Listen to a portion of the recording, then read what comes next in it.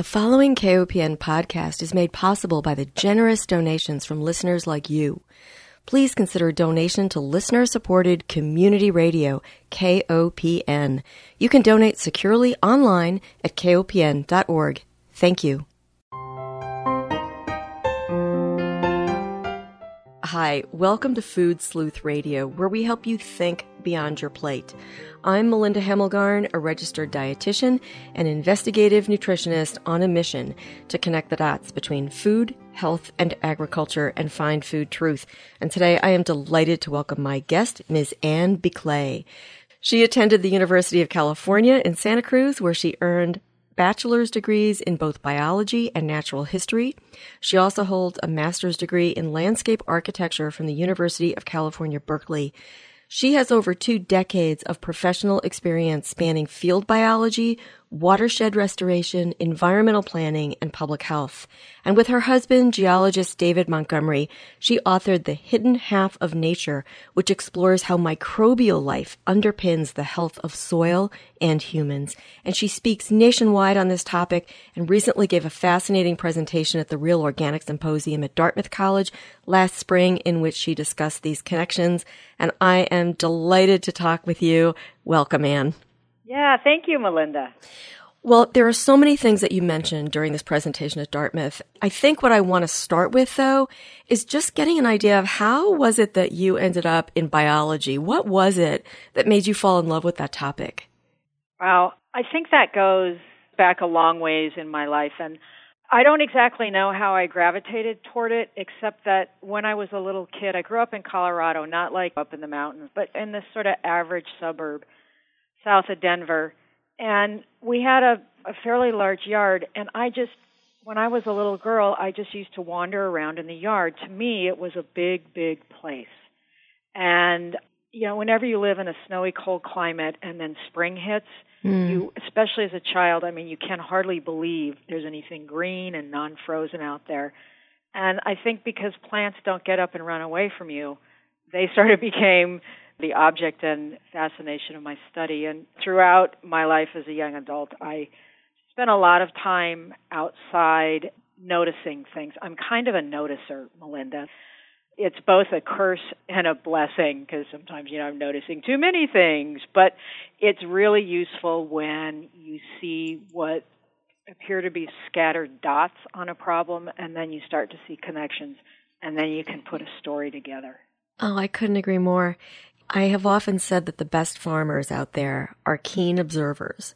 And I think the best citizens are also keen observers. So it is so critical that we pay close attention to what is going on in our environment. And I fear that with our technology, we are so much inside and away from the living world that I fear that maybe we're missing some of the key lessons that we should be learning, especially with the threat of climate change. So I'm really glad to know that we share that perspective.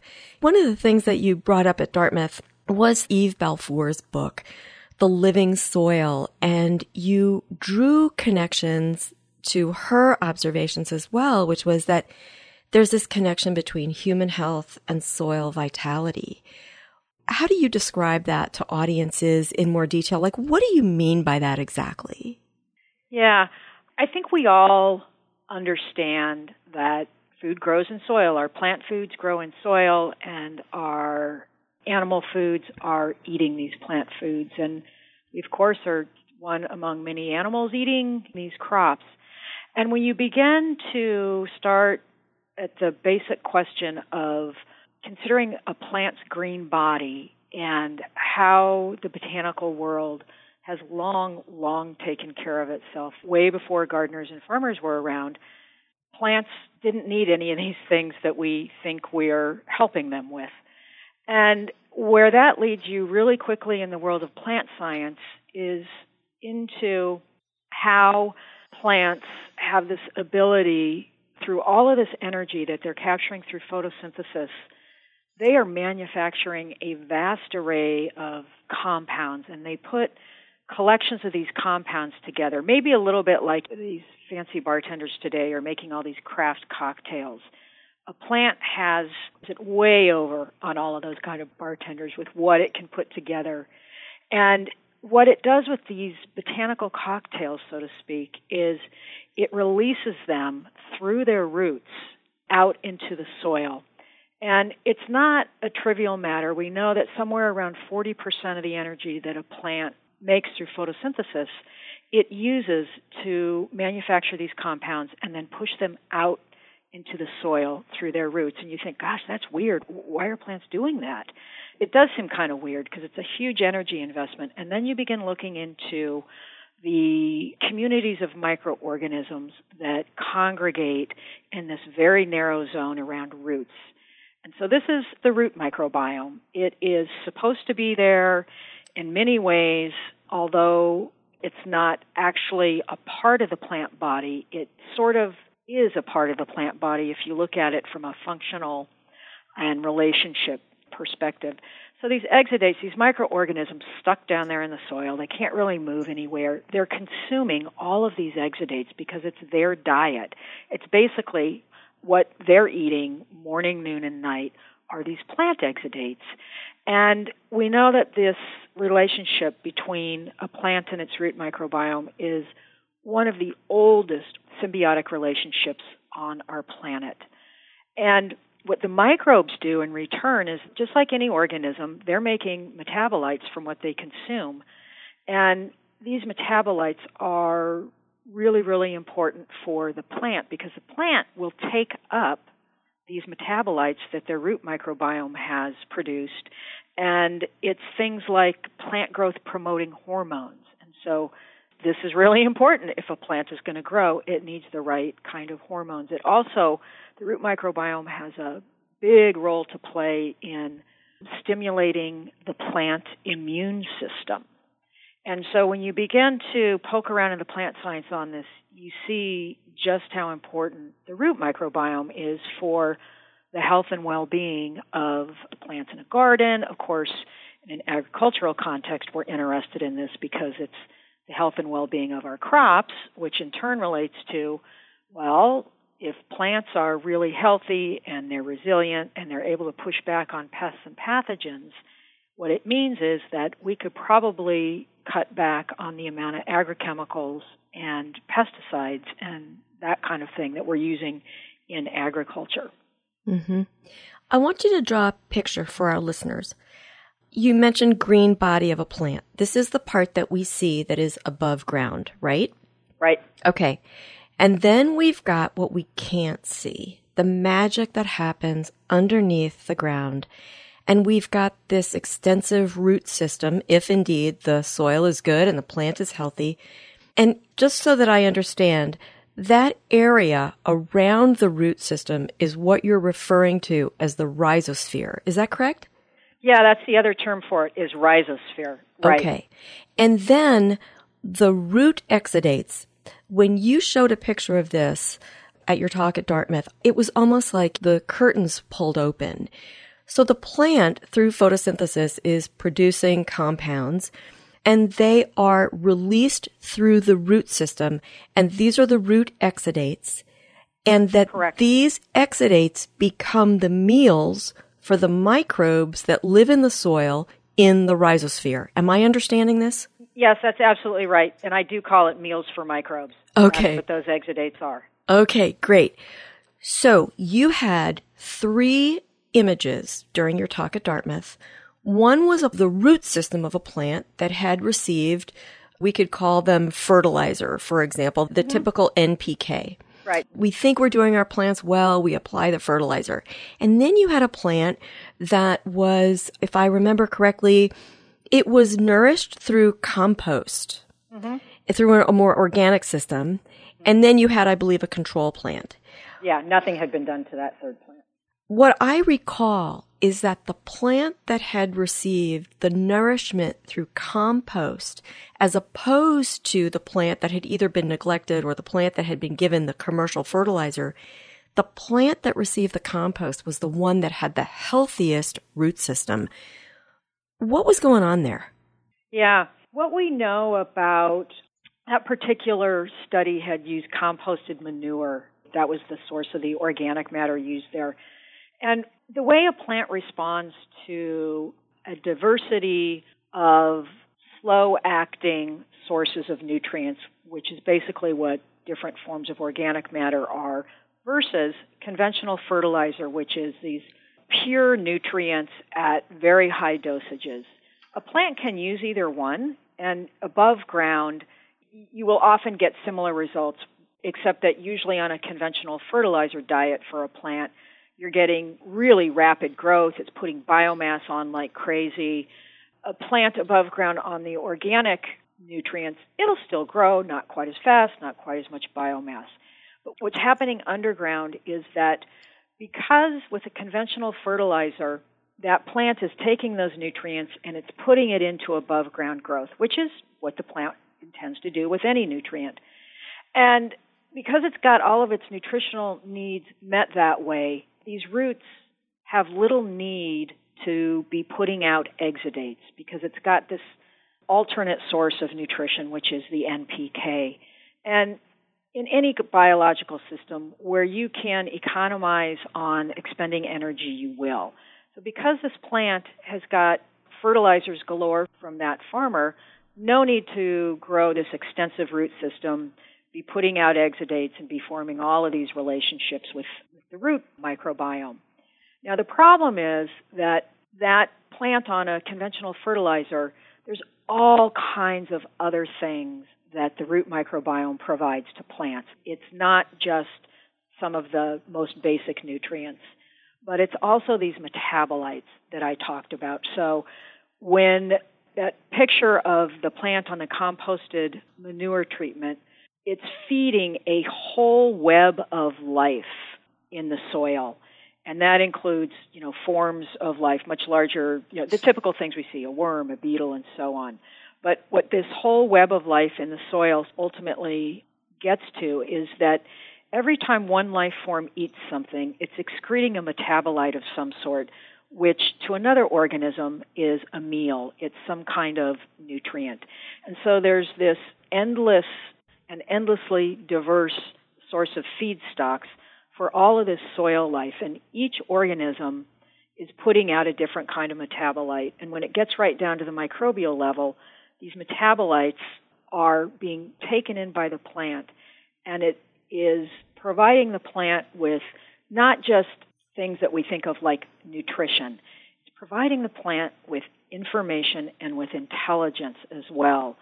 Things like, hey, there's a phosphorus source over here, and you could grow your roots more over here and tap into that phosphorus source. It can also include intelligence like there is the approach of a pathogen, and so it's time to gin up defensive compounds throughout the plant's green body in order to push back on this pest or pathogen. So I often liken it in my talks to, we think about the brain of any organism as where there's a lot of processing going on, and it's sort of the headquarters for how things are running. And definitely the plant brain is not above ground, it is below ground. And it is this, think about all the neural networking that goes on between our brain and the rest of our body. And that is the analogous situation is that the root microbiome and the root system together are the brain of the plant. Mm. And the botanical world is smart in this way. It's only got its plant genome to rely on.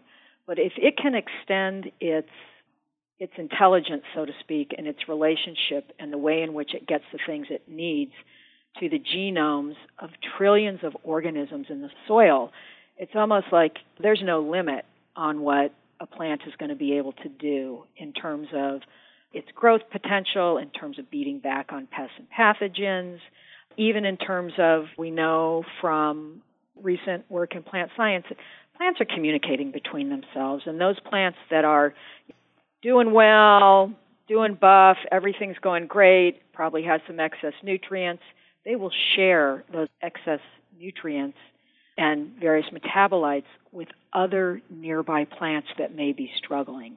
We know this happens in forests. This is how trees allocate and share resources. It's sort of a one for all and all for one picture there. Mm. So it really does matter what it is we're feeding our plants, because we want to think about nutrients, but we also want to think about these other things that occur between a plant and its microbiome. And the microbiome is just absolutely essential for a plant's health and well-being. Yeah, it's fascinating and it's magical. And it just helps us appreciate what's going on underground a little bit more. Listeners, if you're just joining us, you're tuned into Food Sleuth Radio. We are joined by Ms. Anne Bickley. She describes herself as a free-range biologist with a bad case of plant lust. She is perfect when it comes to helping us understand the connections between soil health, plant health, and human health. And that is exactly where I want to go right now, because the other thing that you mentioned during your presentation was that you were drawing comparisons between plant root systems and our gut. And as you were describing the brain of the plant being underground, it's sort of like we have this human body standing on the earth and we're just going to flip us upside down. And it's the same thing when we're talking about the plant root systems and their relationship with microbes and the exudates that they're putting out into the soil. It's very similar with regard to the gut microbiome that has been really taking off in terms of how we're understanding human health and the immune system being, I believe it's 70% of the human immune system is located in our guts. And you draw these comparisons. So let me just open the floor to you and talk about how you see those connections. Yeah, it's been really stunning what we've been learning and what scientists have been publishing about the human microbiome, because it is in many ways analogous to a plant's root microbiome. And our root system, if you will, equivalent of a rhizosphere, is the very bottom part of our digestive tract. I sometimes get annoyed when I see these pictures of the human digestive tract, and everyone's putting all of the emphasis on the microbiome. There's these, infographics and stuff with all of the microbiome being in the stomach, but that's not accurate. That's just their first stop. They keep going on and on and on, and they, not the microbes per se, what I was meaning is the way that food travels through our digestive tract, it's really important to understand that we only have certain enzymes and gastric juices and things like that to break down. We do pretty well on our own with what our own genome can code in terms of proteins and fats and simple carbohydrates. But when it comes to the complex carbohydrates, so this is what fiber is, this is all this chatter about whole foods in our diet, especially whole plant foods. We do not possess all the enzymes needed to break down these complex carbohydrates, but certain members of our microbiome, those that dwell in the colon or the large intestine, they do. In fact, there's a particular bacterium, it really has a tongue twister of a name. It's called Bacteroides theta iota omicron. People just shorten that to B theta. And what we know about B theta is it codes for the estimate is somewhere around 260 different enzymes that are breaking down all of the different complex carbohydrates, from what makes up a steel-cut oat to a piece of spinach to the peel of an apple. When you think about it, there really are a lot of different kinds of carbohydrates in plant foods. And so long, long ago in human evolution, we farmed out the job of breaking all of this stuff down to our microbiome. And so I often say, everybody has heard of that saying, you are what you eat. But really, Melinda, we are what our microbiome is eating. Because just like in the root microbiome, the communities of microbes that live down in the colon, they're consuming all of this whole plant food and fibers that land in our colon. Think of it like there's tranquil grazing pastures down there, and they're breaking down all of this stuff, and they're producing metabolites. And what we know about the human microbiome is that for the most part, the metabolites that come out of whole plant foods are really beneficial for us. One example is a short-chain fatty acid. It's about a 4-carbon chain called butyrate, or sometimes called butyric acid. And it's a really great energy source for our colon cells. And so this is very unusual because most of the nutrients that nourish most of the cells and tissues in our body, they're carried there in our blood. But right there in our colon, we've got communities of microbes manufacturing fuel source, basically, for our colon cells. I mean, it doesn't get more perfect than that. You're getting energy right where these cells need it. And our colons are a hard working place. It's on 24/7. And so butyrate, we also know that it communicates with our immune system. There's particular kinds of cells that are constantly exploring what is inside of our digestive tract. And butyrate down in the colon is a compound that our immune cells, when they detect it, it influences our immune response. In general, butyrate helps keep inflammation as a normal process as opposed to a chronic, low-level problem kind of a process. So putting that picture together then, we know when our microbiome is consuming a lot of fiber, carbohydrates that are in whole plant foods, it's producing a compound that is intelligence for our immune system to help the immune cells communicate with one another to keep inflammation on a nice, even keel for when we're not dealing with some kind of an acute problem, a cold, a virus, a cancer cell, or what have you. So it's this really well-integrated system wherein there's things in our diet that feed the microbiome produces things that are then very beneficial for certain of our systems. And another thing that is a really interesting area in microbiome research is that neurotransmitters, so for a long time people thought, things like serotonin, this is the neurotransmitter that helps us either feel happy or sometimes it's related to sadness. And people thought for a long time, that's only produced up in the brain, of course, because that's where mood is made, is up in the brain. But then through research on the human microbiome, we know that certain types of communities of bacteria, even specific species, are interacting with both immune cells and endocrine cells that associate with the digestive tract in ways that serotonin is probably even more is produced in the gut, and then it travels to the brain. And so this is really quite interesting, right? Because if our brain power is partly, and our mood and how we feel and all these kinds of things are partly rooted in our diet, it stands to reason then that we should really be paying attention to diet for resolving mental health issues, for all kinds of things, really. Mm-hmm. It's interesting as we're talking about these high-fiber foods, I'm thinking about my own education as a dietitian. And, of course, we always promoted high-fiber diets because they help with elimination. Oh, right. But right. As you have rightfully brought forth in many of your presentations, the large intestine, the colon, the rectum, we're not talking so much about the waste area of the body. We're talking about an onboard pharmacy.